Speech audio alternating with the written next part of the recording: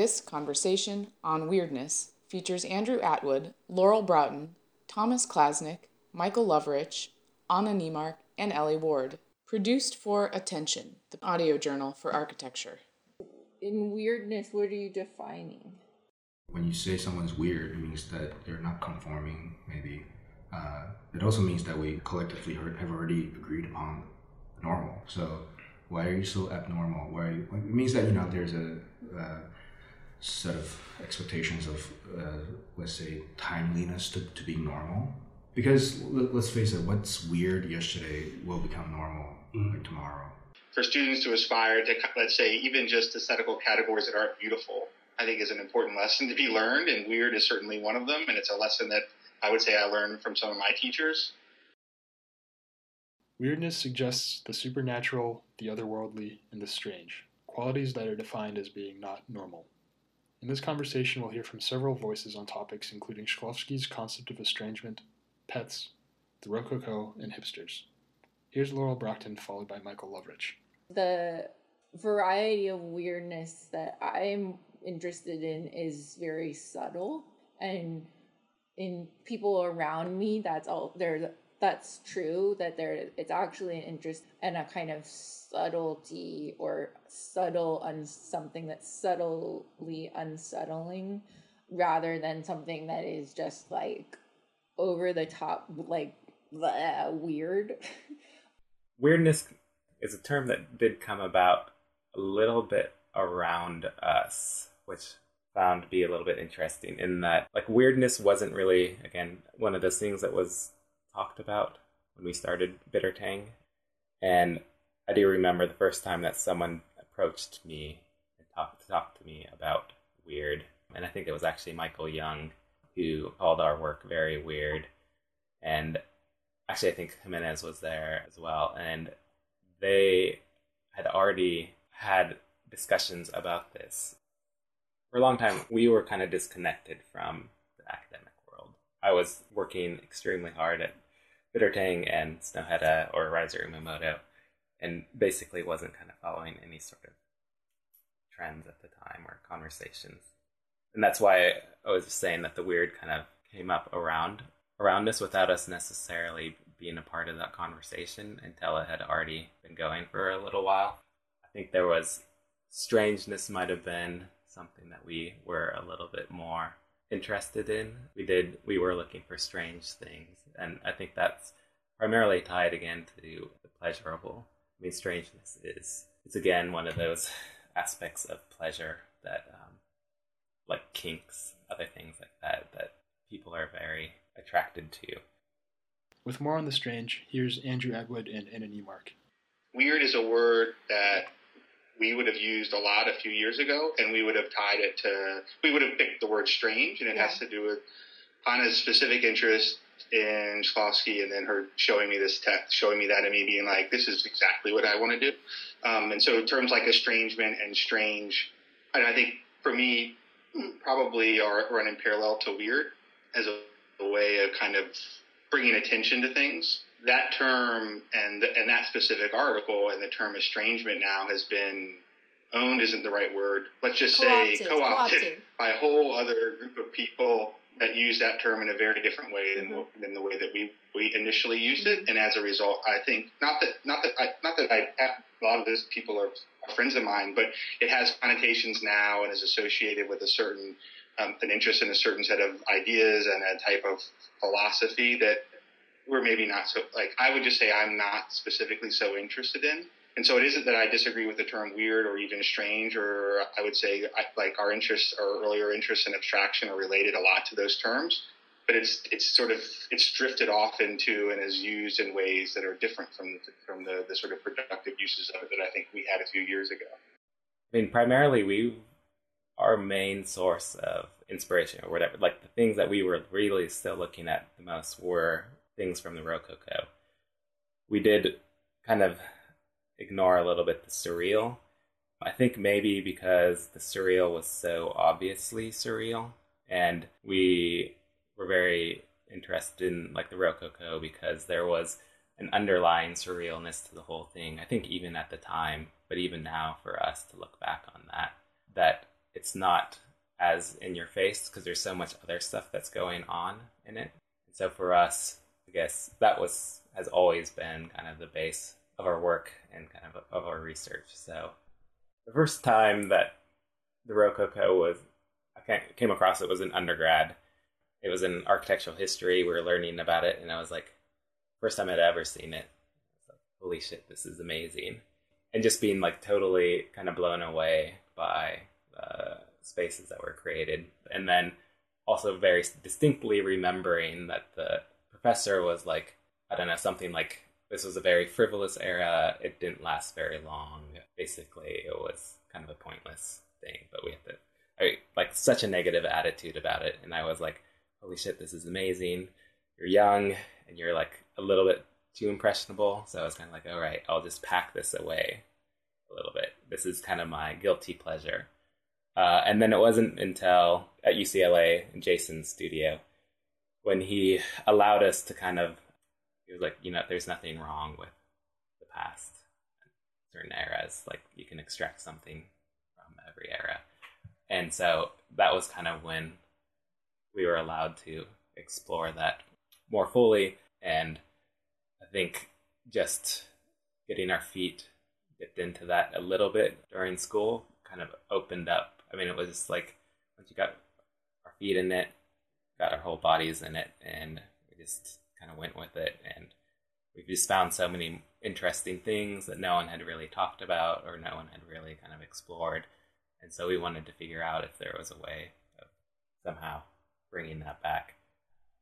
Early on, we were creating all of these creatures, and by creating sort of these myths and stories around them, not only did it help to communicate kind of the thoughts that we were thinking about at the time in terms of how these things move or how they're made, it actually began to kind of build a lifespan into them, which it was a way that people could maybe connect with the objects that we were making in a different way. They become much more complex. They're things that do have personalities, they do have characteristics. And so it's not you looking at a beautiful or an ugly object, it's you that's looking at like your pet.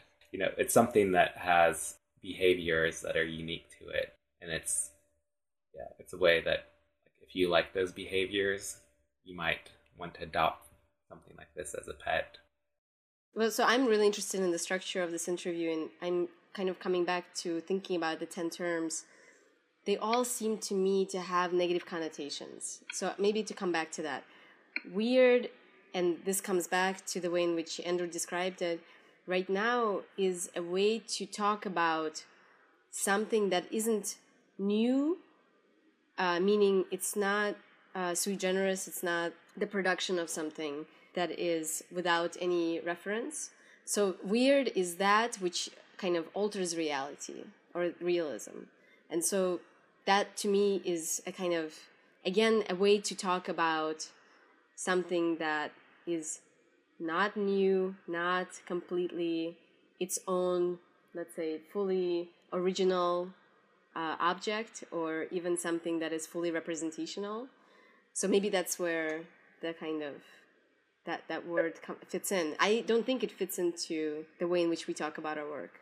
The way we used the word estrangement was like to work through conventions in new ways. So, or like, for example, when we started introducing things like molding into our work, for example, with the Paranormal Panorama project, where molding for the first time appeared, that was a way to estrange, to make, like, kind of radicalize something that you could just buy at any hardware store, something that represented non-avant-garde architecture, the most conventional kind of construction technique or practice, and to estrange it into something that belonged to a kind of contemporary sensibility.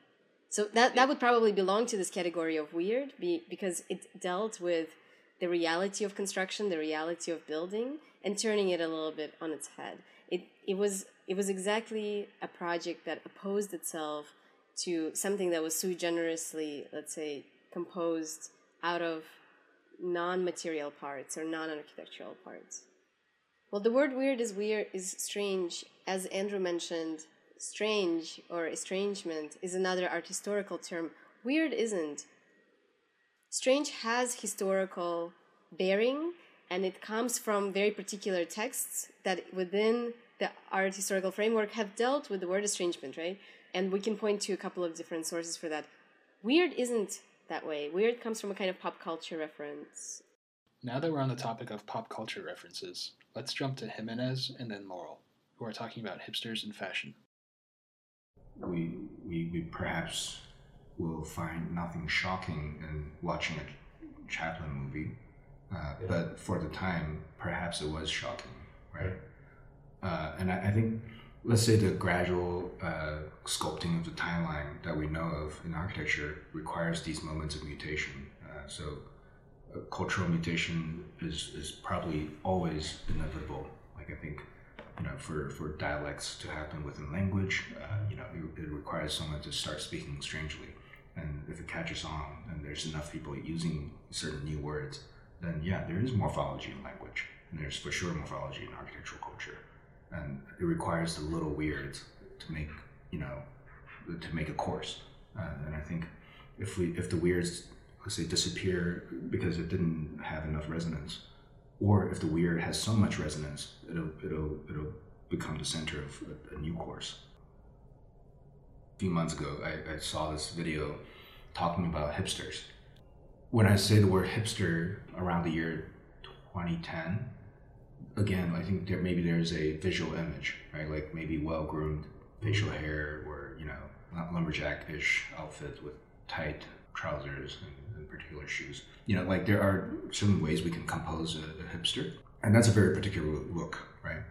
And the video explains that the same types of people who gravitate towards, let's say, edge of culture or edge of socially accepted behavior to produce a new group that's possible to identify with one another as, let's say, like nonconformists. So when you see somebody who walk around wearing a kind of nonconformist look, a group would emerge, let's say. And so the same kinds of mentality who are the same kind of nonconformists in the early 90s, maybe showing up with torn jeans and scruffy hair with acoustic guitars. The same kind of nonconformists in the like late 70s, and so may have huge afros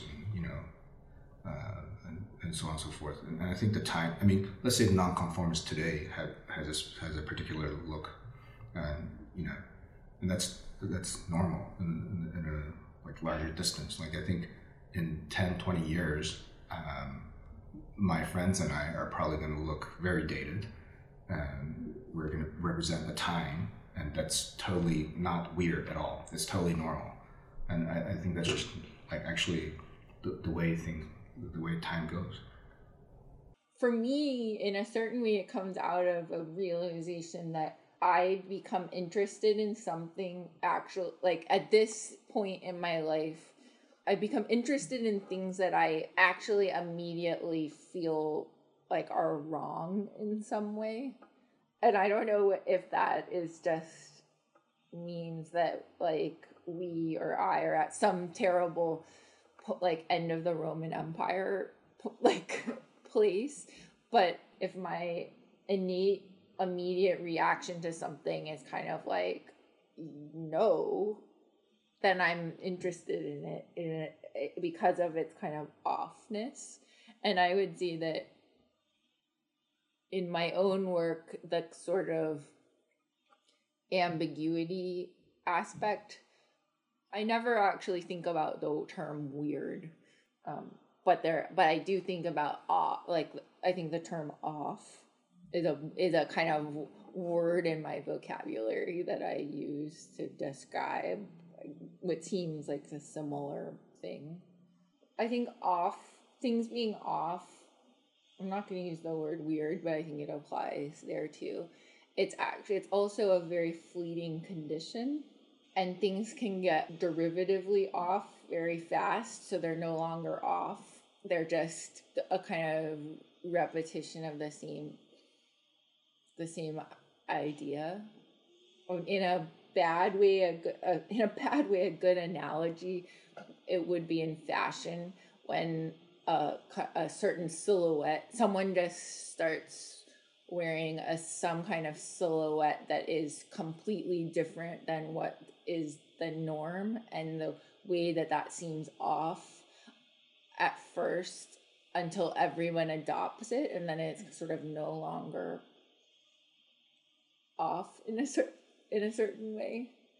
In our conversation with Ellie and Thomas, we asked about the weird, but also about the curious, the surreal, the enchanted, the enigmatic, and the cute. I don't know, I think all of these are words that we use all the time, aren't they? I don't recognise any of them as being especially new. Well, I think enchantment, though, is quite... Right. They've always been enchanting things. So. But you wouldn't have looked at, like, Balfron Tower and said, oh, it's an enchanted... Although it is maybe a kind of like of, you could picture it as some sort of castle, maybe. I don't know, but maybe there is a desire for the mysterious worlds of fairy tale. I mean, you've just been associated with the house in Essex, which is quite gingerbread. Yeah, I mean, that's seriously enchanting. But, it is a fairy tale house. I mean, it literally is a fairy tale house with a whole fairy tale narrative woven into it. That's pretty unique. I mean, that's interesting, really, because I don't think of that as postmodern. I don't think of it as especially of its time. I think it occupies a really timeless position in architectural history. Right, yeah, classically, or not classically, the Gothic, I suppose, is what we would. It's a little bit of so many things that and there's nothing else like it, around. Whether it spawns a load of kind of similar projects over the next few years would be an interesting thing, but I don't know. I feel like it won't, because it's just quite unique. The thing to remember about that project is it was a collaboration with the artist Grayson Perry, and a lot of the narrative elements were kind of from him, his narrative, Judy, and weaving that into the tile decorations, a lot of the decorative elements. But yeah, I mean, it's certainly a continuation of and a summation in a lot of ways of a lot of Fat's work. I mean, Charles calls it like the ultimate decorated shed. But I mean, if we're talking about enchantment as a kind of buzzword, that house definitely is, but I can't think of anything else. But just the way light filters through a certain window at a certain time can be so enchanting. If you think of Ronchon, I mean, how fucking enchanting is that place? When you say weird, it makes me think about sort of shape making of skyscrapers, for example, and this question of the iconic skyscraper, and each one having a different shape, or topically the walkie-talkie, which has been voted by BD magazine as the most unpopular Carbuncle building this week also. So maybe that is maybe that's a relatively new thing. I guess it's kind of tied all together with the networks of production that allow things or buildings like that to be created, and that now it is possible to design a shape like that and have it fabricated, get the windows cut into 20,000 different shapes so that they will fit together to make something less standardized. So maybe there's that question of the parametric, or the idea of algorithms, and which were kind of being explicitly explored in arrays of curvatures, which you were describing earlier. Maybe that now is kind of being utilized to create form in that sense. That the technology is just there in the systems that we use, which allow us to create a more diverse range of things which could be considered weird. I don't think the walkie-talkie is particularly weird. There's a lot of people really against it, but because it maybe is one of a new breed of buildings that are shapes in a way, like that, three-dimensional forms which haven't been seen before. You've been listening to a conversation on weirdness. Interviews were conducted by Joseph Bedford, Kurt Gambetta, Mark Achari, Joanna Grant, and Kevin Pazik between 2014 and 2015. Produced for the third issue of Attention, the audio journal for architecture, in 2016 by Griffin O'Fish.